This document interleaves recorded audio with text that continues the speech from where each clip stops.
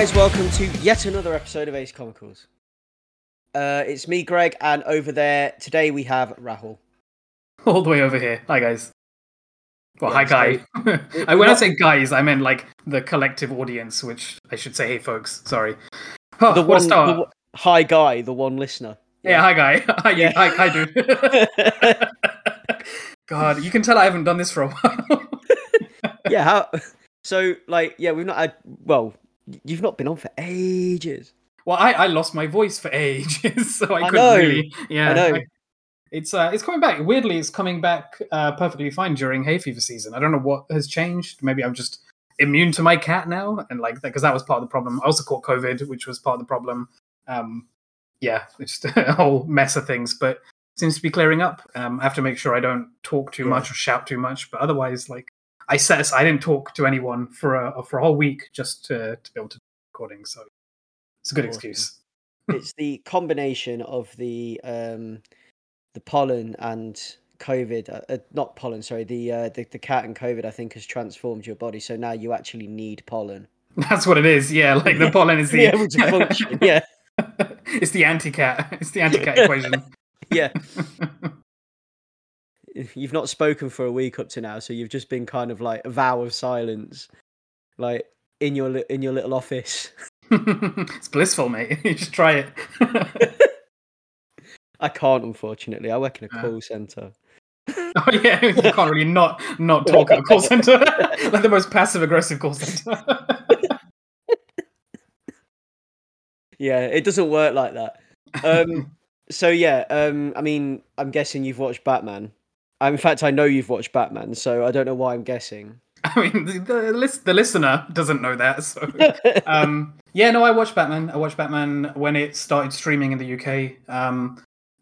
Very good film. Like I've been very out of the loop the last couple of years on new releases and stuff, and like I kind of knew that the Batman existed. Like I knew it was a thing that was happening. I'd obviously seen the trailers. I knew that Robert Pattinson was in it and all of that business. But like it didn't feel real to me until I put it on, and I was like, oh, this isn't just like somebody's pet project that's happening in the background. Like this is a full-on big budget Hollywood spectacular comic book movie. And I feel like that really primed me to have a good time for it. Like, so it's a really good film. Like, it's a really comic book feeling movie, which doesn't resort to. I was going to use the word gimmicks. That would be really unfair to films like Scott Pilgrim and Sin City or whatever, which use like stylized gimmicks. Like, I don't want to use the word gimmicks, but like those kind of techniques, mechanics, whatever. But like, it doesn't really resort to that. It resorts to like framing and like shot composition and like all of these things which make it feel really reminiscent of images on a page, and like it can be quite static in places, and I don't know, I was really taken with it. And Nirvana songs, and I mean that always helps because we're 90s kids, so it's kind of primed to us, right? It did rip me right back to being 15 years old and sitting there reading Batman comics, listening to Nirvana. It's like no, it's really good. I really liked I really like that they found a way to make Riddler not like he's always felt kind of either impotent or like part of a joke, because like the Jim Carrey version of the Riddler was just a joke, right? Whereas this guy, he felt really menacing. He felt really smart. He felt like like an intellectual powerhouse, but like still not so smart to not fall into his own hubris, and that's his own downfall and all of that stuff. And like some of the puzzles were genuinely quite clever, and it means that we got to see what we always see in the comics but rarely get to see very well presented in the films, which is like Batman being a detective, like actually doing some detective work, actually like being like pounding the streets, as it were, like in his cape, I guess, but like actually doing some of the like even kind of the boring bits of detective work, which is just sitting there and like voyeuristically watching people to see what they do and what their behaviors are and stuff. And like that was very cool. I'm really glad that they went in that direction. Watching, waiting, lots of anticipating. Yeah. I've been thinking, like, actually, like I kind of had these thoughts the other day that in the darkest timeline you would be the Riddler. So thanks, I guess. I don't know what to. I feel like that's your supervillain persona. Like, because Cool. you're into the puzzles and the games and that kind of stuff, and I think and you're a really smart guy, and that's just you. Like, I'll take it. Like, damn, it could have been Bane, but whatever, you know. I think I'm like Jonathan Crane or something. I was gonna say like the twisted humor of Crane Yeah. would be you. Yeah, I'm like Jonathan Crane or something. In the darkest timeline, I became the Scarecrow and you became the Riddler. What would Leon be? I don't know. I didn't really manage to pin him down. Probably Hush. I don't know. Let's go with Hush for Leon. Yeah, we'll have to discuss that with him. See Yeah, how he we'll feels have to about discuss it. it with him. Yeah, but yeah, I didn't really think about it too much. I just came up with those two because I thought, oh, they fit the bill. Yeah, fine. I'll take it. I've got glasses. I like puzzles. Whatever. I can sing Ave Maria. Yeah. Yeah, so I was recently with the Mayamada crew doing a podcast with them about the Batman, which you can go and listen to, out now on all available platforms that they subscribe to, and so do we actually. So like Spotify, etc. You can find it everywhere. Anywhere you can find Ace Comicals, you can find that. It's a really interesting conversation to have, and I got to sort of like bring up some of what I thought were the influences going on, and what I thought was going on in that film from a comic fan perspective, like some of like what I managed to pick out off my shelf that I felt they drew influence from and things like that, which was quite fun to do. Intriguing. Yeah, I'm gonna Yeah, it is a real like soup of influences. I'll just say that right now, and I love that it does actually feel like a comic book. Like we were saying in a private chat, like one of our like WhatsApp chat things, we were saying about how it's basically a 6-issue run in a movie, yeah.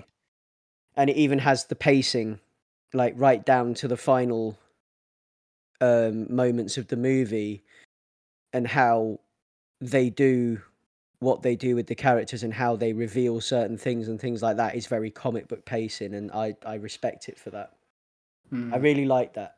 But like just off the top of my head, the books that I pulled off the shelf that this sort of draws influence from, I've got Batman Dark Knight Dark City, which is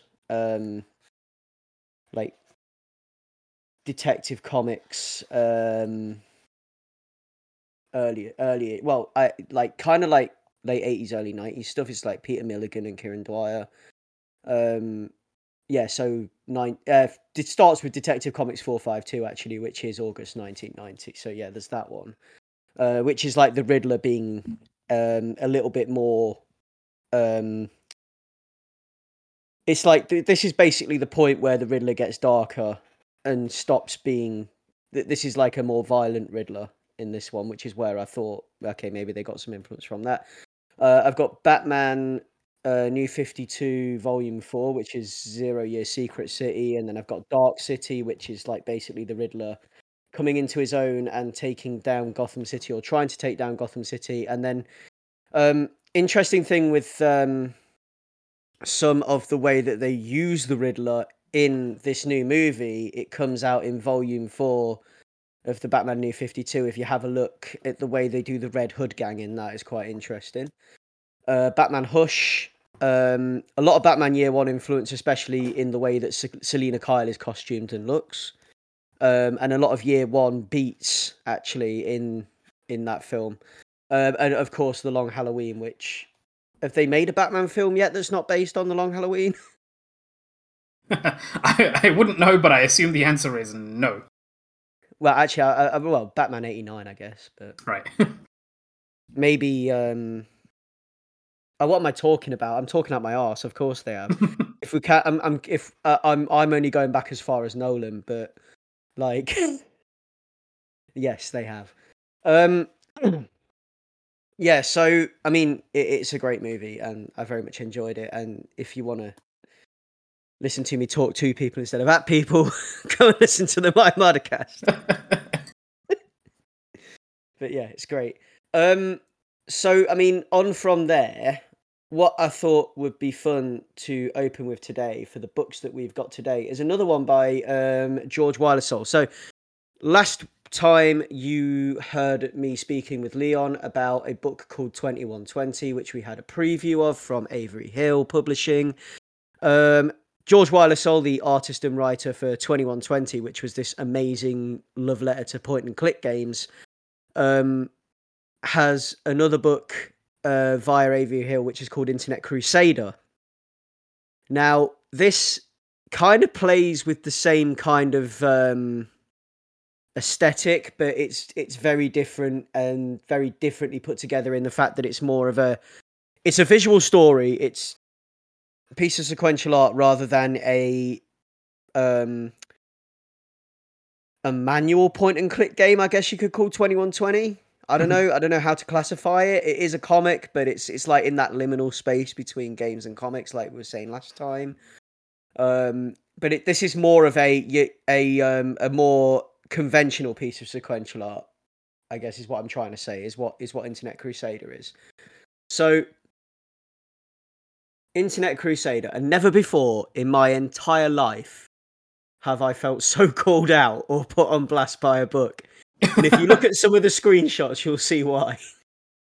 So if you go to the Avery Hill website and you look at some of the pages for this book, well, I'll get onto it in a minute. I'll read you the blurb first. So, Internet Crusader. So, ever had one of those days where you're talking to a smoking hot chick online and she turns out to be a robot working for an evil cult? And that hot chick sends a computer virus masked as dirty pictures. And that computer virus allows Satan to come through everyone's computers and hypnotize them. But the family computer has parental locks on it, so you don't get the virus. And then God messages you to say that you're the only person on Earth who can save human existence. Anyway, that's the setup for this part art book, part graphic novel, and 100% true deep dive into early internet culture from creator of Ghosts, etc., George Wilder. So I need to pick up Ghosts, etc. now as well, because like I am on a kick with this guy's work. So, and then from the main character in the book, who is BK Skator 191. Yo, you are about to read one of the greatest stories ever told. It's the story about how I went on the internet and single-handedly saved the world, killed the devil, and made friends with God. I call this story Internet Crusader. So yeah, the book opens and it is a series of screens. Like each page is like looking at an early OS screen, like when you would log onto your family computer and you were using Windows 95 or Windows 98 circa 1999, right? And it really does capture that kind of early computing, like early days of the internet kind of thing in a way that like the days that when we would use the internet coming home from school, you'd have like that 2-hour window when you were allowed to use it after 6 p.m. because it cost a penny a minute. I don't know if you ever experienced anything like that, Ray.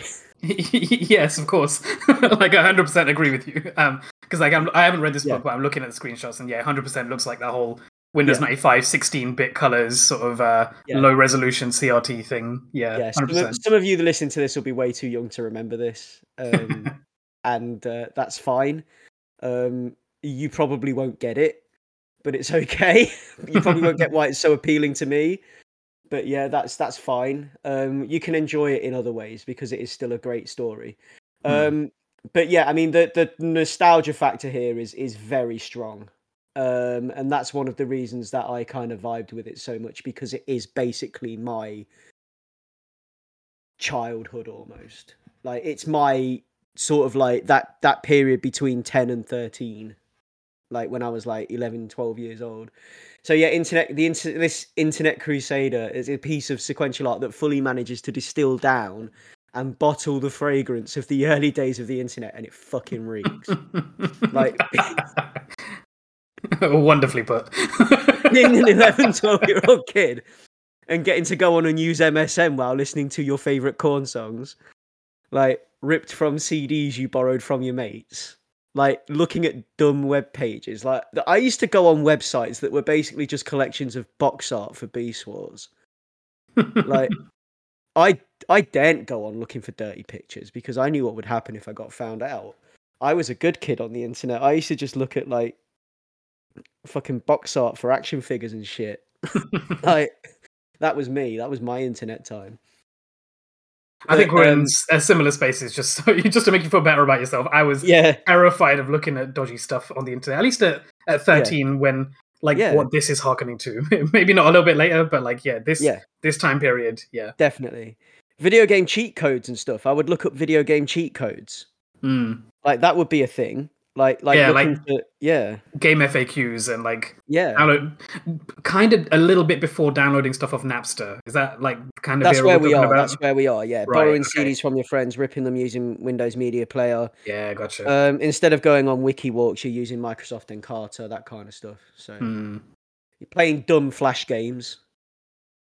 Do you remember those like silly Flash games you would find on various websites where it was like silly little golf games and things like that? Oh yeah, of course. The good old days. All of that is covered in this book. All of it. Okay. And you're living for that 2 hours a night that you get connected to the net at a penny a minute. and never have I simultaneously laughed and cringed so hard in my entire life at a book. So the pages, like I was saying, they take the form of like an old CRT computer screen, like an outdated OS you might not be old enough to remember, like I've already said.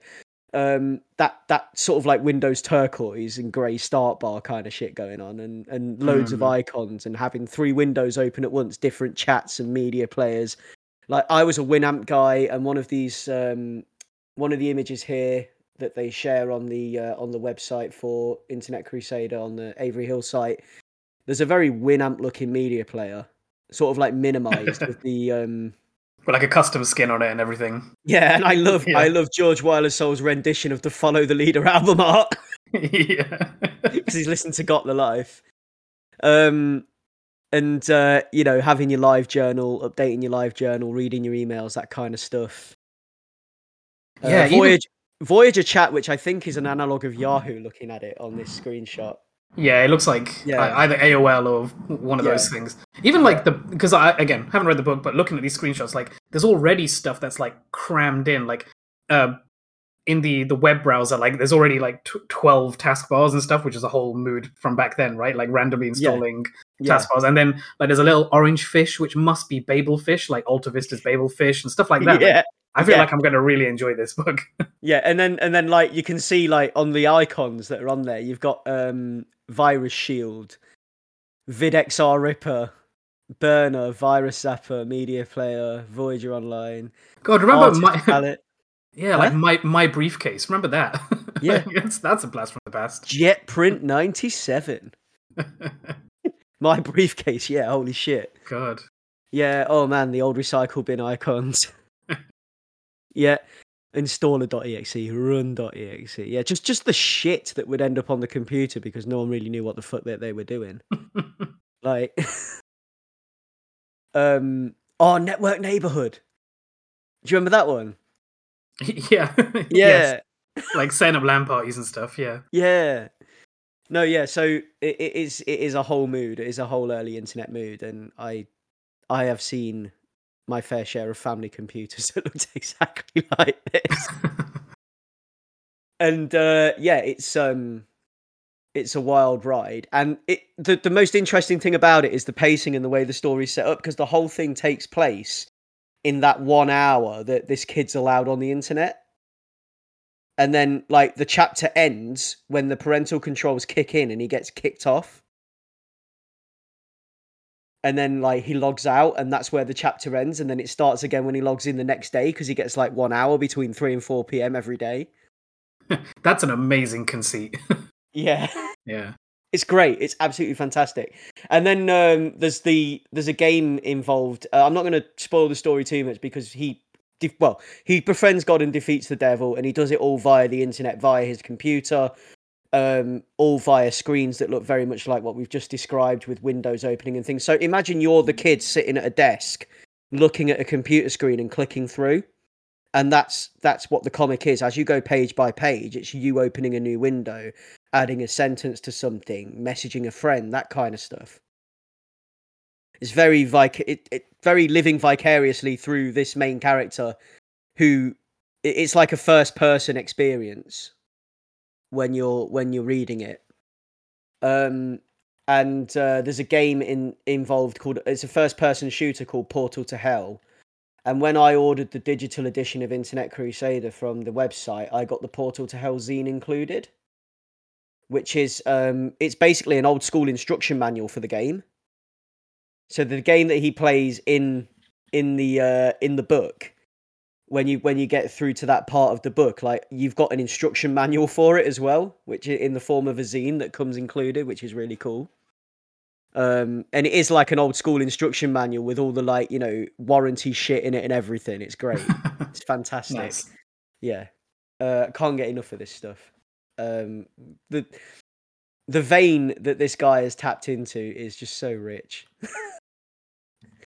I love this whole thing. But yeah, so it's all in that George, like, that way that we described his work with 2120 as well, which is like his style. Like, he distills images down to base colors and shapes, and there's a real simplicity to it, and it's flat colored imagery used to incredible effect, to produce these screens that look familiar and tell an incredible horror comedy tale about the early days of the internet and the prevalent dangers of malware and viruses, spam emails, dumb porn sites, all of it.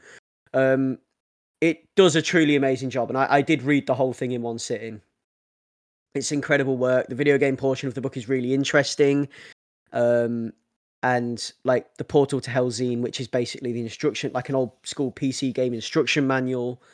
I don't want to spoil it too much, but it's a great game, and the way the game works in the thing is great. It's very, very Doom-esque. And yeah, it's just so much fun. This is a great book. Fuck off, Mum. I'm 12. Yeah. God. I simultaneously miss those days and never want to go back to them. Exactly. You know what I mean? Yeah. Like, the daily hour or two you would get to use the internet as a petulant 12-year-old. Mm. Like, that was around the time that my sisters were at university, and so I could log onto the internet very briefly before one of them, like, my mum would try and call my sister and everything would cut off and all of that stuff. Exactly. And like, for the younger listeners amongst you, like, we could only use the internet or our telephone line. We couldn't use both at the same time. Like, that was a conundrum that I had to deal with my entire teen years. Yeah, I'm so glad it's not like that now. I'm so glad we managed to move beyond that. Yeah, but we walked so you could fly. Yeah, exactly, yeah. I tried so hard and got so far. God. Downloading like little 3-minute videos of Dragon Ball Z and pasting together a whole episode, because that's a mood.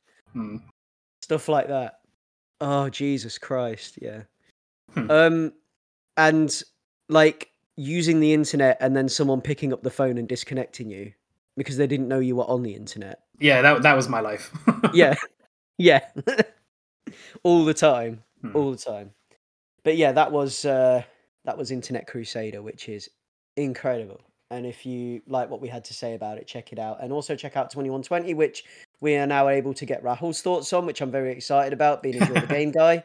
So go ahead, blast off. Well, yeah, it seems like we're quickly going to become like big fans of George Wallace's work, because like up front I really, really enjoyed 2120. But I was going to ask, like, do you think it's worth quickly diving into games like while we're in between these points? Like, yeah, let's do it. Yeah, because Internet Crusader sounds a lot like if you like that, I feel like you'd really enjoy this game called Hypnospace Outlaw. I don't know if you've ever played it or you've heard of it, but it's basically like a 90s internet detective simulation game. Oh wow, okay. It's got basically the similar vibes, not the same sort of aesthetic, but it's got that like very pixelated 90s sort of. You've got like a little interactive chat buddy that keeps bothering you in the bottom right corner of your screen constantly, and like I feel like if you vibed with this, you might vibe with that. And it also sounds a lot like a Daniel Mullins. I don't know if you've heard of him. He did this game called Pony Island, and then recently he did this really meta game called Inscription that got really popular. But like Pony Island also has a lot of that, early internet like panic sort of, all the dangers of being on the internet and having access to all this free information and like opening your network up to people and being exposed and all of that.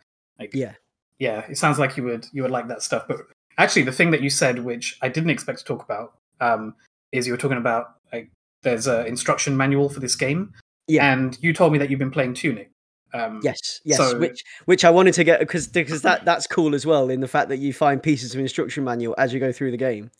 yeah, so I thought that would be a nice segue into that. Like, Yeah. how far have you got into that game, and like, how are you finding it? Not very far at all, but I love it because it's basically Zelda. It's basically Zelda with a bit of Dark Souls in it. Like, it's Yeah. surprisingly hard in places. Like, I've had difficulty in a few bits, but I think the Yeah. thing that I'm really taken with is the instruction manual mechanic, where like Yeah. in the world you find like pages to this instruction manual, and it informs what you can do in the game, because it's like the paper documents you would get when you bought a SNES game secondhand or whatever, and it would have the previous owner's scribbles in the corner and stuff, and like people taking notes of where you can find secrets on a map and stuff like that. And like, yeah, I really love things that play in that space of like Yeah. being able to replicate the joys of this, physical world, like this analog world, and put it into the digital space. Yeah. Which kind of touches into something I want to say in 2120 in a bit, but like, yeah, I just I don't wonder if you had any thoughts on that and if it connects to It Internet does. Crusader at all. It does connect to it because it again, like I played this on your recommendation because at the minute it's on Xbox Game Pass, and I'm playing it through that. But I might end up paying for a full version of it just so I can keep it forever and ever and ever. But it's so cool in the fact that it has that kind of like I tell you what it feels like. It feels like you've just gone and bought a second-hand game that's in another language. I think that's 100% it. Like, there literally is a foreign. There's a made up language in the game, which I feel like is like leaning to that feeling of picking up a Japanese RPG or something, and then having to resort to game FAQs to find like a translation guide or whatever. Yeah, having to kind of like pass that out yourself, which I have done in the past. And it really is a familiar feeling. When I started playing it, I was like, hang on, this is like, and then you get like the bits of instruction manual in it, and I'm like, holy cow, yeah, because there are, it like, I love that stuff where you find in the instruction manual, using the instruction manual, because it just like, it's a whole thing. And I love the fact that it's very Zelda-y and it's more Zelda than Dark Souls, which is why I get on with it. And I like how it looks as well, like the whole aesthetic of it with everything being blocky. It feels like it's all been like cut from foam and stuff, and it's really awesome. It is gorgeous. Yeah, and it just reminded me of when we got Aladdin on the Mega Drive. Oh yeah. Because we bought it secondhand years ago. Me and my brother, we got Aladdin on the Mega Drive. My dad bought it for us, and probably out of the news, because again, some of you may be old enough to remember this, some of you probably won't, but people used to sell things by putting newspaper ads, and especially in Leicester, in the local newspaper, the Leicester Mercury, you get newspaper ads for like secondhand video games and stuff. This was way before you could trade stuff in at game shops and things like that. So what my dad used to do is he used to look through the paper and pick out secondhand game ads, and like, for a treat, he would like get us like a new Mega Drive game or something sometimes, and we got a copy of Aladdin, and it had the level skip cheat code written in the back of the instruction manual, ABBA. Start ABBA, level skip. So yeah, that reminds me, it's like very much that vibe, and it reminds me, it just brought that memory to the front of my mind. But yeah, I'm loving it so far. Yeah. It's great. So if you've got Xbox Game Pass, or even if you don't have Xbox Game Pass and you've got enough money to just go and get it because it's fantastic. Yeah, and I guess the other way around as well, like maybe check out some of George Wallasol's work, because it sounds like they're operating in the same spaces. Yeah, definitely, yeah. And then I guess that leads us on to my take on 2120, if that's cool. Yeah, go for it. I'm probably going to approach this more from a game puzzly construction side, because that's the thing that like it ticked all the boxes in my brain for. But also I may be rehashing things you guys said, because I haven't actually listened to what your opinions were from the last time, so I'm sorry if I'm like treading old ground. But let me go from the top, from my point of view. So like, as you mentioned, the conceit of this book is it's a choose your own adventure graphic novel, and like, you're a computer technician called Wade, and you arrive at this building 2120 Macmillan Drive to fix a computer. And so each page has a setting and a page number assigned to various directions to move in or actions to perform, as indicated on the screen. Screen on the page. And then you follow the page numbers, fix the computer, and then go back home. Simple, right? Apparently not that simple. So you've already talked about the artwork, and like for me, it's got this really distinct, sort of almost gaudy children's picture book style that looks like it's been printed on an old, cheap domestic inkjet printer and then like printed out and then stapled together kind of thing. And it looks like Internet Crusader has that same like fundamental style, that same aesthetic of like being printed via like crappy means, but for it to evoke a particular time and mood. Made on a bubble jet printer using old image editing software or something. Yeah, and with like ink that kind of expired 4 years ago or something, and so it's all streaky and. That's why it's so fucking cool, Ray. Yeah, no, I'm here with you. Like it's really good, and it's really evocative of that time, and like it does feel really gamey. Like not just the fact that it is an interactive piece of like physical fiction, but like it's also presented as still images, obviously because it's a book, but with static and like slightly incongruous user interface pasted on top, and it's reminds me of the original Myst in that it's all viewed from a first person perspective, and the pages are all slideshow static rendered screens from that game, like that sort of moving from what do you call them, slideshow to slideshow, like that sort of game, and it's all kind of coated in this sickly primary color scheme. So it's got like yellow walls, green floors, and everything's in this weird various degrees of washed out fadedness, and it's this really odd place because it doesn't feel lived in, because that's like it's too abstract and inhuman for that, but it's more like worn out and aged and sun bleached, and you can't tell if it's is that not every office building ever. Well, I mean, kind of it does evoke that thing, but it's also like that inhuman thing. Is it part of what is it part of the page that it's quote unquote printed on? Is it that bubble jet faded thing, or is it in universe? And I like that you don't know which is which. You don't know if it's the medium or the scenario. And like I felt like that was a really nice like thing to wrestle with. And like when we do see other human characters in this book, which is not very often, they're rendered in these really like pallid, off-putting tones. And like you talked about the line art in, well, actually you talked about the line art in 2120, but for me it reminded me of old computer games, like that vectored line art. Yeah. And I mean old as in old, like desktop, computer games where you were playing something on an old 5.5-inch floppy or whatever, like Commodore or an Amstrad type thing, or that like kind of thing. Windows 3.5. Yeah, that sort of thing, where it's like vectored line art, and it feels like the images are on an old CRT monitor, and like that you can almost feel like the image being populated line by line. And I don't mean that in the old like our internet generation JPEG from top to bottom sort of loading in, horizontal line by line, but I mean like line by line, stroke by stroke. I don't know if you have that same touch point as me, because like I grew up with a lot of these old PCs where the vectored line art would like draw in line by line, and it would almost be seemingly at random, but it would be on the way that the art was coded into the game, and it would be line by line, stroke by stroke, and then color block by color block, and it really feels like it's that sort of you've come onto the page at the end of that like loading cycle having been completed.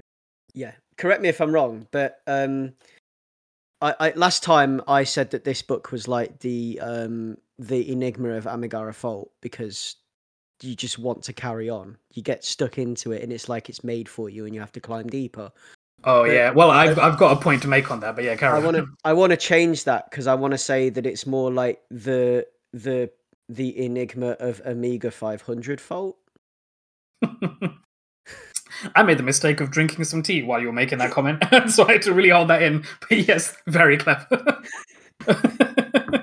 I love it. Amiga 500 too far back though for what you're saying? Because I don't know as much as you do about this stuff, so please correct me.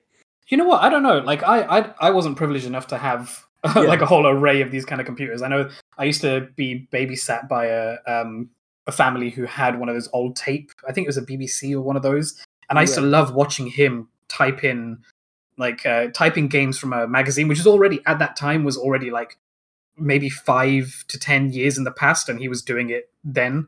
So like I was looking at this really retro stuff from my point of view as a 10-year-old or whatever, Yeah. So I don't know. My point of view on all that stuff is really muddled because I don't know what was actually current at the time that I was living in. Yeah. But yeah, 100%. It really evokes that kind of stuff, like stuff being loaded from tapes or being loaded from like massive floppy disks and stuff. I think it would have been floppy disks totally, because I remember playing games off floppy disks. But like literally the actual Yeah. literally floppy disks, like the big Yeah. ones, not the Anyway, I mean, after all of that, like all this cool artwork, which you guys have gone over, the thing that really impressed me about this book is its construction. And like we've reviewed, or I think maybe I reviewed some other choose your own adventure books before. I think it was Meanwhile by Jason Shiga, and like that one really leans into its physical format by having like cutout tabs and the meandering complexity of like this pipe work, which leads you from page to page. You have to like follow a literal line through the book. 2120 instead has like almost secret mechanics nestled in its pages. Like one of the inherent hurdles with this kind of choose your own adventure is that you run the risk of exposing yourself to spoilers or seeing things that you shouldn't be seeing or reading things that you shouldn't be reading while navigating between the pages as you're following instructions.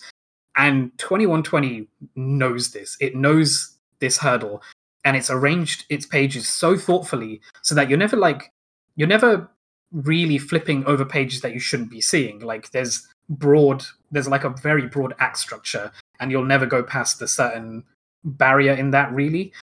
Which means that when you're told to go to a specific page and the open page next to it is showing something completely foreign and unsettling and unexpected, the book is doing that to you on purpose. It knows you're going to have the book open on these two pages and you're going to see that messed up thing on the other side that you have no context for because it's from somewhere in the future or somewhere in the past that you haven't quite found your way to yet. And like as a reader, as a quote unquote player, you're seeing between the cracks just a little, and it's very intentional. And like that part really reminded me of Tunic, like the thing where we've reached a point of sophistication in video games where we know enough about how the Easter eggs and like the secrets that we found back in old school games, how they were constructed out of necessity, and now we can kind of do that as part of the design. And like that's what I love about this book. Like it knows its design, it's iterated on like previous versions of this kind of storytelling mechanic, and like knows how to turn the flaws of the medium, I guess, into positives for this particular story.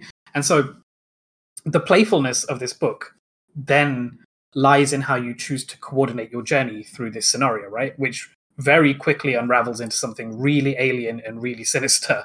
And like, spoiler warning here, I guess. I'm going to be quite free flowing with spoilers because like we've already primed this book in the last episode. So it's playing in the space of malicious architecture, which as a trio, Ace Comicals, we love. Like we know, like we've talked about it all the time, like liminal spaces and like that kind of non-Euclidean stuff.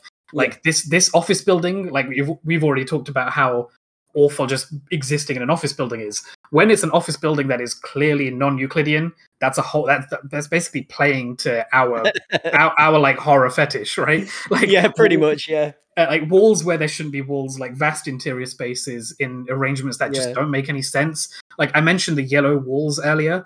I wonder if it's a happy coincidence throughout like the making of this book that the yellow walls are so similar to like the unsettling visual iconography of the recently popular Backroom videos. If you haven't heard of that, you should definitely go check out Backrooms. I've looked at the Backrooms. It's such a well-made piece of like low-budget horror, and like if you like that, you'll like this. I think is what I'm trying to say. So like in the book, when you open a door to a massive hallway with like literally dozens of doors to choose from, it's really like genuinely overwhelming, right?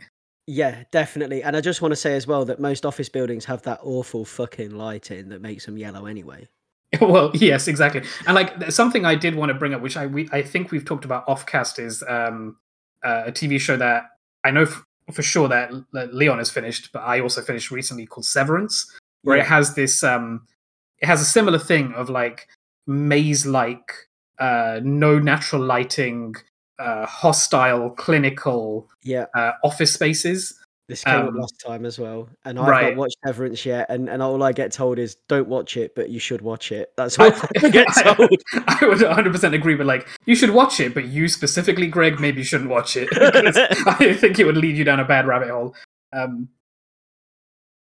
But yeah, like, I love that it gets to play in this space where it gets to suddenly be like, it goes from claustrophobic to agoraphobic, and it's like super overwhelming. And like, how you approach these options that's suddenly put in front of you, they won't really have a profound effect on the plot, but it will impact what you see first. Like, you can tackle these doors from left to right, if you can even figure out what is left and what is right as you're flipping backwards and forward through these pages. You can be like me and attempt to tackle them in numerical order, and that comes with its own trappings. Like, you tie yourself in knots trying to remember where you've been. Yeah. And if you're even looking at the pages you're supposed to be looking at, like, it's very easy to get discombobulated and like look at the wrong thing. Like, these pages, all you can be flipping through these pages, which brilliantly all look identical at a glance, but in retrospect, you can go back and realize that they've been leading you to very different endpoints. And like, I'm 100% sure the designers anticipated these different methods of attack and gave like tragic endings to those who try to be smarter than the book. Yeah. And I do also really like that it doesn't have the death trap dungeon thing of multiple endings where you sort of die and have to go back to the beginning. It kind of does, but it also kind of doesn't. And like, I really enjoyed that it wasn't just a horrible dead end. Like, there was a consequence to the way that you tried to pick your way through this book. So, I just wanted to ask you a couple of questions, actually, because I had some specific questions to ask you. yeah, So, sure. from a gamer point of view, did you find it as addictive and gratifying as I did, like solving some of the puzzles in there and things like that? Yeah, and like, this is literally the next thing I was going to go on to. So like, I think like these puzzles, like by virtue of needing to basically point to a specific page number, they all boil down to find a key in the form of a number to open a door on that corresponding page.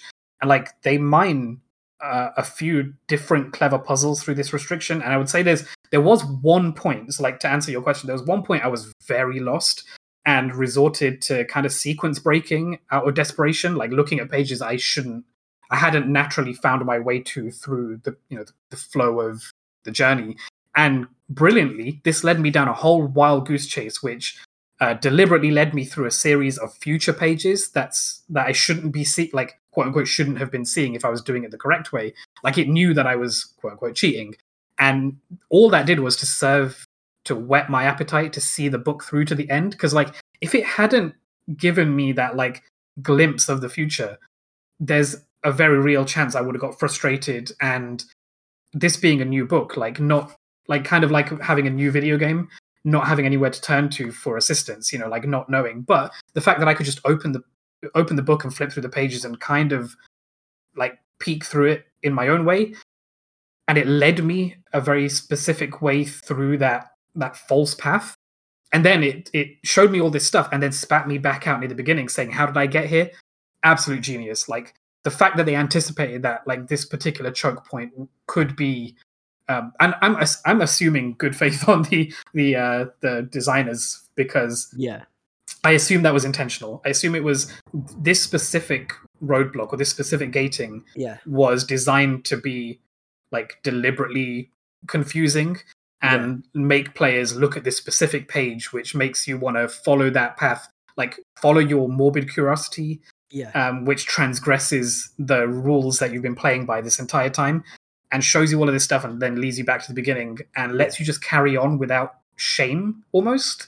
Yeah. Super cool. Like, I thought that was very, very clever. So how many endings did you find during your existential hell ride?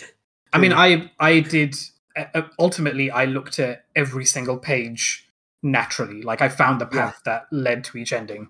And I really love that. This is what I was saying earlier. Like, I love that there are dead ends, and like that one that ties into the theme of iterating through this story in kind of the same way that like a FromSoft game has, like, at its core, the design philosophy about what it means to reset the world and die and try again, and the consequences of that.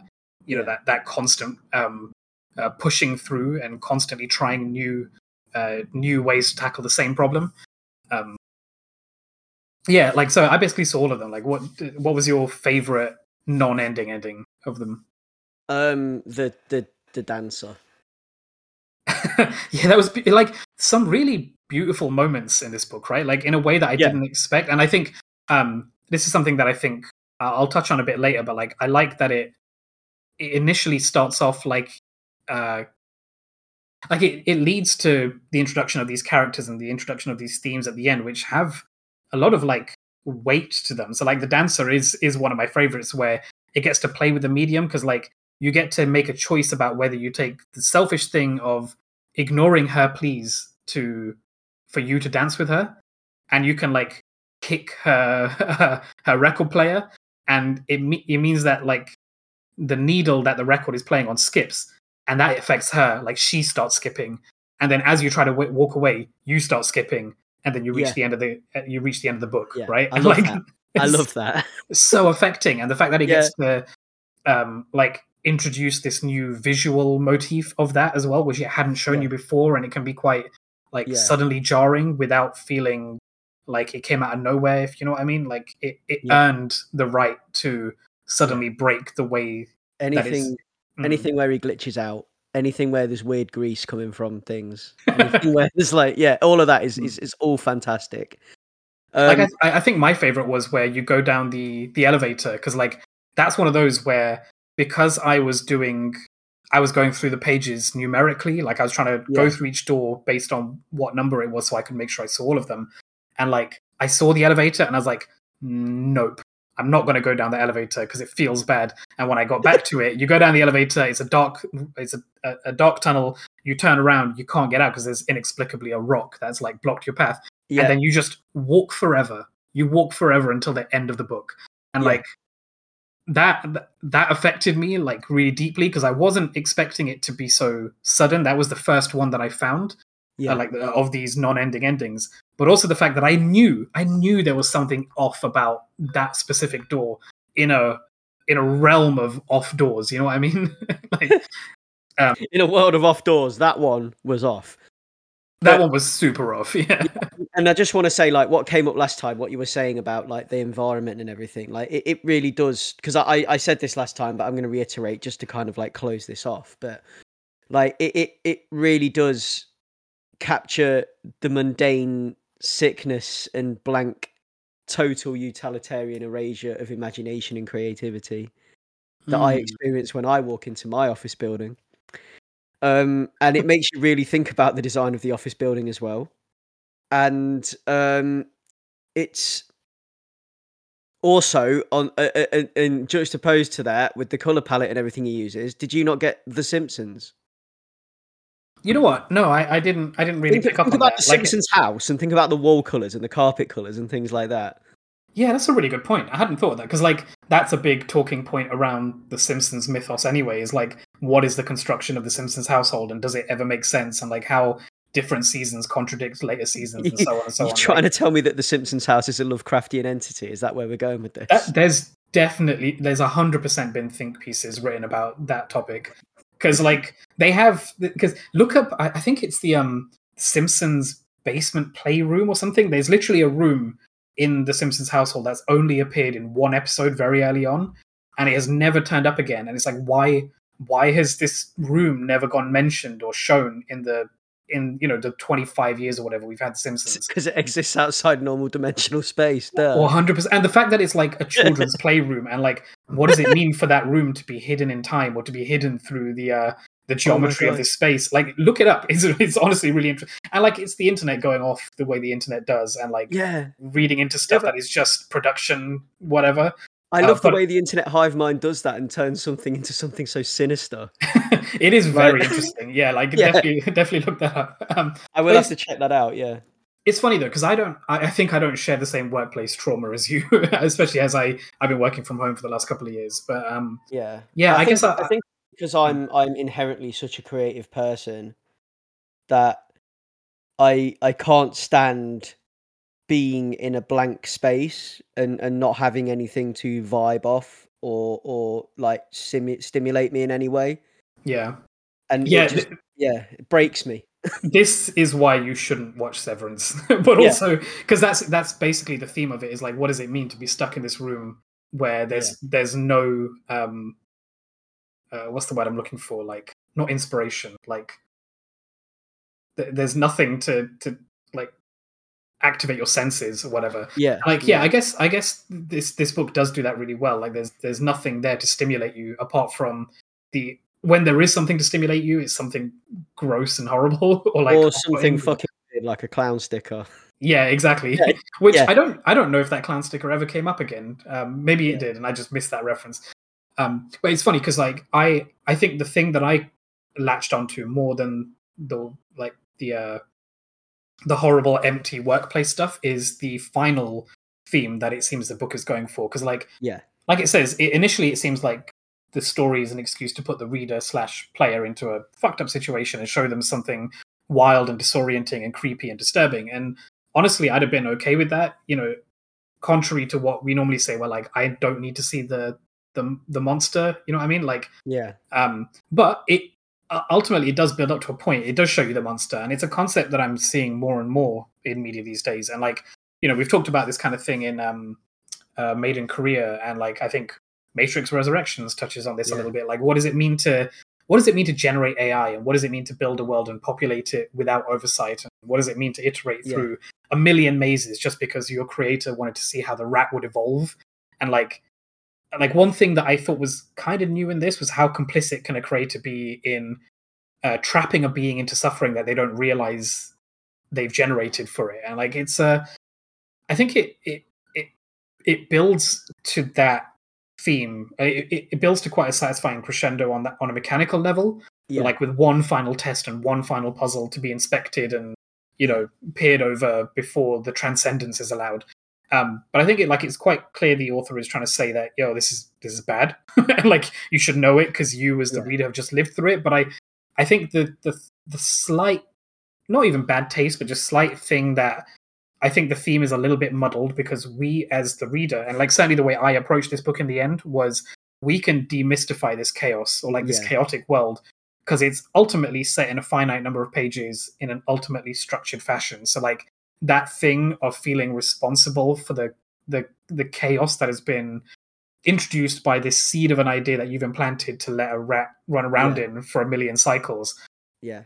I feel like I as the ultimate viewer of it can pick it all apart, but like, yeah, I don't know, the fact that it got me thinking this much and like it's given us very different talking points, I think speaks to the amount of work in this. Definitely. It's I want to say it's a masterpiece. I'm going to say it's a masterpiece. The one of the most harrowing endings for me was the waiting room. Yeah. Yeah. Yeah, that was terrible. Like it's got everything that I hate, which is like I don't know, like that Lynchian sort of person with a bouffant hairdo and like too much makeup sat there grinning at you in a way that is kind of unnatural, and like you being responsible for your own like sad starvation demise where like you're told to sit down and wait. So you do. So you do. Yeah, you just do it because they ask you to do it. And like, all right, fine, I guess I won't complain too much because like surely they'll turn up eventually, and they never do. Like, that one is like it felt too real in some ways. Yeah. So Ray, like you being the gamer guy, one of the other things I wanted you to do was give it an arbitrary percentage, a la something like PC Gamer, like back in the day, you know, when you used to read the old PC Gamer magazine. Oh, it's definitely a 7 out of 10, you know. Yeah. It's the old IGN 7 out of 10. No, I think it's I think it's a really, I'd give it like a full 9 out of 10. I think it's you'd give it a 90%. I'd give it a 90%. Like this is me being like, you know, in PC Gamer back in the day, there'd be like the different authors would have their different niches and their different like sort of quote unquote like wanky pretentiousness. I would have written a very pretentious review of this thing. It's like even though it doesn't have the next gen graphics required by like Half-Life 1, it's not, you know, it's not generated on a 3D engine. It's still blah blah blah. Has I don't know. Like to take this somewhere like more genuine, like it got me thinking about the legacy of these adventure games, right? Because like a sequel to Monkey Island was recently announced, and adventure games are kind of a niche thing right now anyway, and Yeah. these games began by creating like satisfying puzzles based on constrained mechanics from a noun verb interaction based system, right? Yeah. And I think 2120 is a really pure distillation of this adventure game genre, and like even undoes some of the frustrations of hitting roadblocks by, you know, like if you didn't know what to do, you wouldn't know where to turn because you didn't Yeah. have a guide. Like I mentioned this earlier, but like letting the reader, you know, quote unquote, cheat, peek between the pages, and finding a way to reward them for doing so. Like, Yeah. I think that's done so well, and in that way, I don't think it should be translated into a game or read digitally, because unless they find a way to preserve the peeking through your fingers while skimming the pages and trying not to see, but ultimately seeing stuff that you shouldn't be seeing, in the way that kind of like maybe Tunic kind of has figured out a little bit. Like, unless they put that much effort into it, I think it should remain as a physical book. I think it's an amazing piece of interactive physical horror. Yeah. And yeah, super highly recommend. It's an interesting, really interesting piece of sequential art, and I really do enjoy it. And in that vein, I guess we can say that all point-and-click adventure games are sequential art. Yeah, why not? Yeah, they all happen in order. Yeah, I'm saying. I mean, aren't all video games sequential art? They just you get 1/60th of a thing happening. 60 interactions happen a second. Like, there you go. Yeah, everything's point and click. I don't know if I think I think for it to qualify as sequential art, it has to be more static than your standard video game. Yeah, but yeah, I'd say that's 2120. And you should totally go and check that out. Like we said last time, it's up for pre-order via Avery Hill. It will be out May 19th in the UK and May 26th in the US. £19.99 in the UK and $26.95 in the US. So yeah, go and get your hands on that because it's fantastic. I certainly will be getting, because we've had a digital preview copy, and I certainly will be getting a physical copy of it when it drops for sure. Oh yeah, I think I will. Yeah.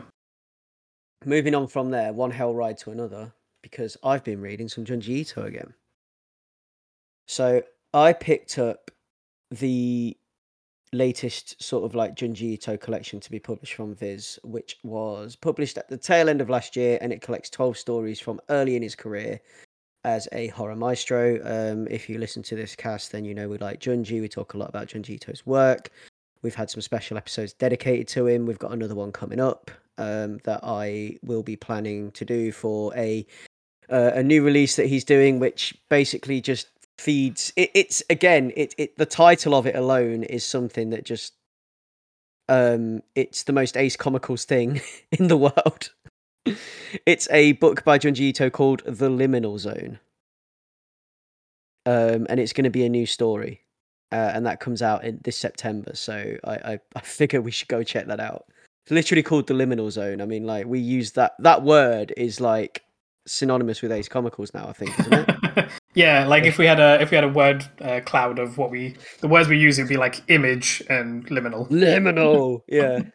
Purple off in the corner somewhere, yeah. Like, yeah, what else would be in that word cloud? It'd be like didactic and yeah. Evocative, I guess. yeah. Look at us trying to sound intelligent. So yeah, this is Junji Ito's latest collection, The Deserter. So this collects the stories that this collects. I've got a list of them here in front of me. You've got Biohouse, Face Thief, Where the Sandman Lives, The Devil's Logic, The Long Hair in the Attic, Scripted Love, The Reanimator's Sword, A Father's Love, Unendurable Labyrinth, Village of the Siren, Bullied, and Deserter. Now, you may know some of these from previous collections. They have been published before. They've definitely been published before. I think some of them by Dark Horse. So yeah, this was all of these stories were originally published by Dark Horse in Museum of Terror Volume 3, which was originally released in 2006, and some of them have slightly different names. So they've changed some of the names slightly from the original Dark Horse titles, and the stories are published in chronological order in this book as well, in Deserter. And I mean, there's some really wild and interesting stories in here, and you really can see the evolution of Junji Ito as an artist and a writer through these short stories, and how he plays with different horror genres and things like that. It's like the building blocks of some of his later works are here. And you can see some of his influences incredibly clearly. We can see how influenced he is by Western horror in a lot of these stories, and I think that's what makes Junji Ito stories unique in a way, in the way that he plays with Western horror concepts and like Western horror sensibilities in a very Japanese way. If that makes sense to you, Ray? Yeah, absolutely. Like he's always playing in that space, right? Yeah, that's but like in this book, it's like clearer than it is in elsewhere. Okay. And he uses that sort of like both. He uses both to create something like this fusion of the two, of Japanese and Western horror, because there's a lot of themes in the way that like traditionally Japanese horror stories are written, and that don't mesh well with Western audiences sometimes, and vice versa. I think there's a lot of like there's a real difference. Like there's a lot of, if you look at like traditionally Japanese horror stories and traditional Japanese ghost stories and things, they are very, very different. And they come at issues and they come at themes from different angles. And what Junji Ito manages to do is he manages to fuse the two. And he creates something entirely original and just as chilling. It's especially clear in Unendurable Labyrinth, which is one of my favourite stories from this collection, and the Reanimator's Sword and the Village of the Siren. They share quite they share this quite heavily, like this kind of like Western influence, and you can see like the influence of like Lovecraftian horror stories as well in those ones that I've just mentioned.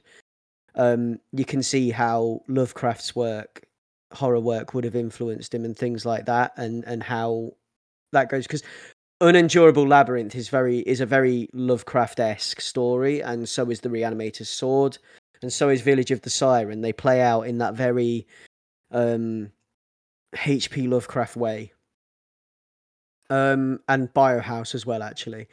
But like throughout the collection, you get to see like his signature body horror, some gruesome and uncomfortable, grotesque and really detailed work. The Long Hair in the Attic is an excellent example of that. And we also get some really cool urban legend storytelling in The Devil's Logic, which is that one actually feels like an Are You Afraid of the Dark type thing, but a little bit more sinister. So with that one, The Devil's Logic, it's basically there's a tape, and on this tape recording, it convinces you to kill yourself, and the tape makes a compelling argument about why death's good. And then you off yourself. So yeah, it's like a proper urban legend thing. Like the tape convinces you to kill yourself. But it's like the tape is created because the girl that is Death's envoy has a face-to-face conversation with another character, and that character has a tape recorder hidden in her bag that was hidden by somebody else at the school. I can't remember exactly why. And the he gets the tape recording later and listens to it, and then he ends up killing himself as well, because she kills herself, but the tape remains undamaged. And he listens back to it. He's like, why would she do that? She was really happy. And then he listens back to it, and then that's why he kills himself. But yeah, it's a cool concept. And yeah, there's some like really interesting themes and things that he plays with in here. It's a collection that spans the length and breadth of horror genres, and also showcases the amazing talent of Junji Ito. And it's just never enough. It's never ever enough. I always want more stories at the end. and the sinister energy that he manages to pour into some of the faces he uses, and the gripping motion between the panels, and the page layouts that are designed to deliver shock and claustrophobia in such a way, like in the way that you were talking about how seeing things you shouldn't see on the opposite page in 2120. Seeing things you shouldn't see on the opposite page of a Junji Ito book, but that not spoiling the reveal when you read the panels and lead up to it. Right. In the way the page layouts are done, and then combined with the perfect pacing that is present in these short tales as well. Like, a couple of these stories deal with like themes of abuse and cruelty that people are, capable of exacting upon others, like the human race. Like, he holds a mirror up to some of the truly ugly faces of society, and the things and some of the truly ugly behaviors that people are capable of taking on. And as with all the best horror out there, that's the thing. That's what all the best horror does. There's a story, the bully story, the story about a controlling, abusive father. The most horrifying thing of all is the sickness of people, and he plays with that in a really deft way in some of these stories, like hatred and malice made manifest, and some of these pages to great effect. Biohouse is an incredibly interesting story with what I will call the concept of reverse vampires. It's like the source of the blood is the master, and the vampires feed on the blood are the slaves. So it's like bio horror, body horror. It's a really, really fun flip of things that I really enjoyed. Unendurable Labyrinth is incredibly unsettling though, and it has this like real slow creep. And that one is the other name for that one is Unbearable Maze. And the plot for this one is these two friends, Noriko and Sayako. They go hiking deep in the mountains, and they stumble upon an ancient temple where there's like dedicated sect of believers. They're practicing like a really weird version of Buddhism, but it's like a like corrupt version of Buddhism, and then they join in the meditation and the other rituals, and they learn the cult places a great deal of emphasis on suppressing the self, and the highest honor is to be chosen for eternal meditation, which is the act of becoming a living mummy. Ito does that stuff so well, right? Like corrupted versions of institutionalized religion. Yeah. But it's just like in this, the story beats in this one particularly stuck with me because it is very Lovecraftian in that these two young women go hiking in the woods, and then they stumble across this hidden temple that sort of is like in a weird kind of like they've basically gotten lost and found it, but then it's almost as if it's like stuck apart from the rest of the world in a strange way. Like they wouldn't be able to find their way back. It's like a place out of space and time almost. In the way that the story goes, in like it does, that's not explained or alluded to explicitly, but it's just a feeling I get from it. And then like all the kind of like the weird architecture and the strange tunnels full of like people in various stages of decay and as they're meditating for eternity and things like it's incredible. But yeah, go read it. But that one in particular stuck with me. I love it, and you can see like his thing, the thing that he's super adept at that we've talked about before on previous episodes where we've discussed his work is where he takes something small and innocuous, some concept or abstract notion or idea or thought, and he manifests it in a horrifying way. And the ideas usually grow like a slow mold that creeps across and deforms everything it touches. But like you're seeing it in real time as you flick through the pages, like panel to panel across the page, and it's rendered beautifully in that detailed black ink, and it just so much movement there as well in some of these images, and it's just absolutely brilliant. So yeah, that is Deserter by Junji Ito, and I recommend you check that out. And watch this space for more Junji Ito talk because I think there's going to have to be. You're going to go check that one out, Ray? I mean, of course. Like recommending Junji Ito is like shooting fish in a barrel, man. Like I will read this. I'm definitely like I said up top. I'm definitely really interested in what was the one that's coming out in September? Liminal. The liminal zone. The liminal zone. Yeah, that like the title alone definitely speaks to me. Like You're already living in it, man. Well, exactly. Yeah. No, I this is another one to add to the big list of Junjito that I haven't read. Like one thing I realized is that there's got to be other Japanese horror mangakas that I have no awareness of. So like, Yeah. if anybody out there listening knows of like this massive blind spot that I have that can be filled with something, then please write in and recommend, because like there's got to be other stuff. There's got to be things that have the same level of like depth and complexity, and I don't know, just a different point of view on things. There So I'd love to certainly see them. are, and I've had brushes with it. But I can't for the life of me bring anyone's name up right now. Yeah, that's fair enough. But It's there's more that some- like, because I've been reading a lot of Berserk lately. Like I slowed down on it a little while ago, but like I want to get back to it, and that has a very yeah, that also has a very different tone to what I'm used to in terms of like shonen manga and stuff. And like even the more gruesome and horrific shonen manga, like I don't know, it has a different pacing to it that I wanna find more of, and it's really difficult to find other things that scratch that same itch. yeah. I think one of the guys I'm thinking of is Hideshi Hino. Right. If you manage to check out some of their work. I mean, I've definitely got a few like yeah. art books from Japanese horror artists that I don't know if they've done narratives or like they've done manga, but I've definitely got a few like good picture books of that, which I'll find for the next recordings. I don't want to get up and scramble to find these books. But yeah. Yeah, but there's some pretty good ones out there that you can check out. Pretty interesting stuff. So yeah. What's that? Is it The Floating Classroom or something? I'm not aware of seen that. that What is one? that? No. Let me look that up. Just while we're talking, because that's another one that's supposed to be real good. That I've been meaning to check out, but I haven't. The Floating Classroom. I mean, if you Google The Floating Classroom, that's a barge on the Thames. Apparently, that's a learning centre in London. Yeah. I'm assuming it's not that. It's all about that. No, Right. yeah, the Drifting Classroom, not the. Yeah, there we go. The Drifting Classroom.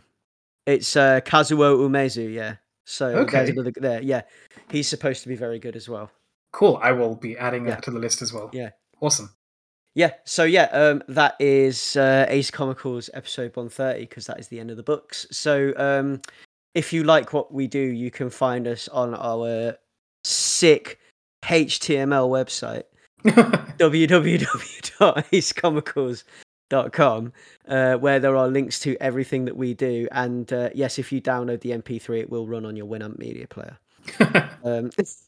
You can listen to us in all the modern places though, like Spotify and iTunes and such. Ray, where can we find you? On Twitter at Monkeh, that's MOONKEH. You can find us on the Twitter as well at Ace Comicals.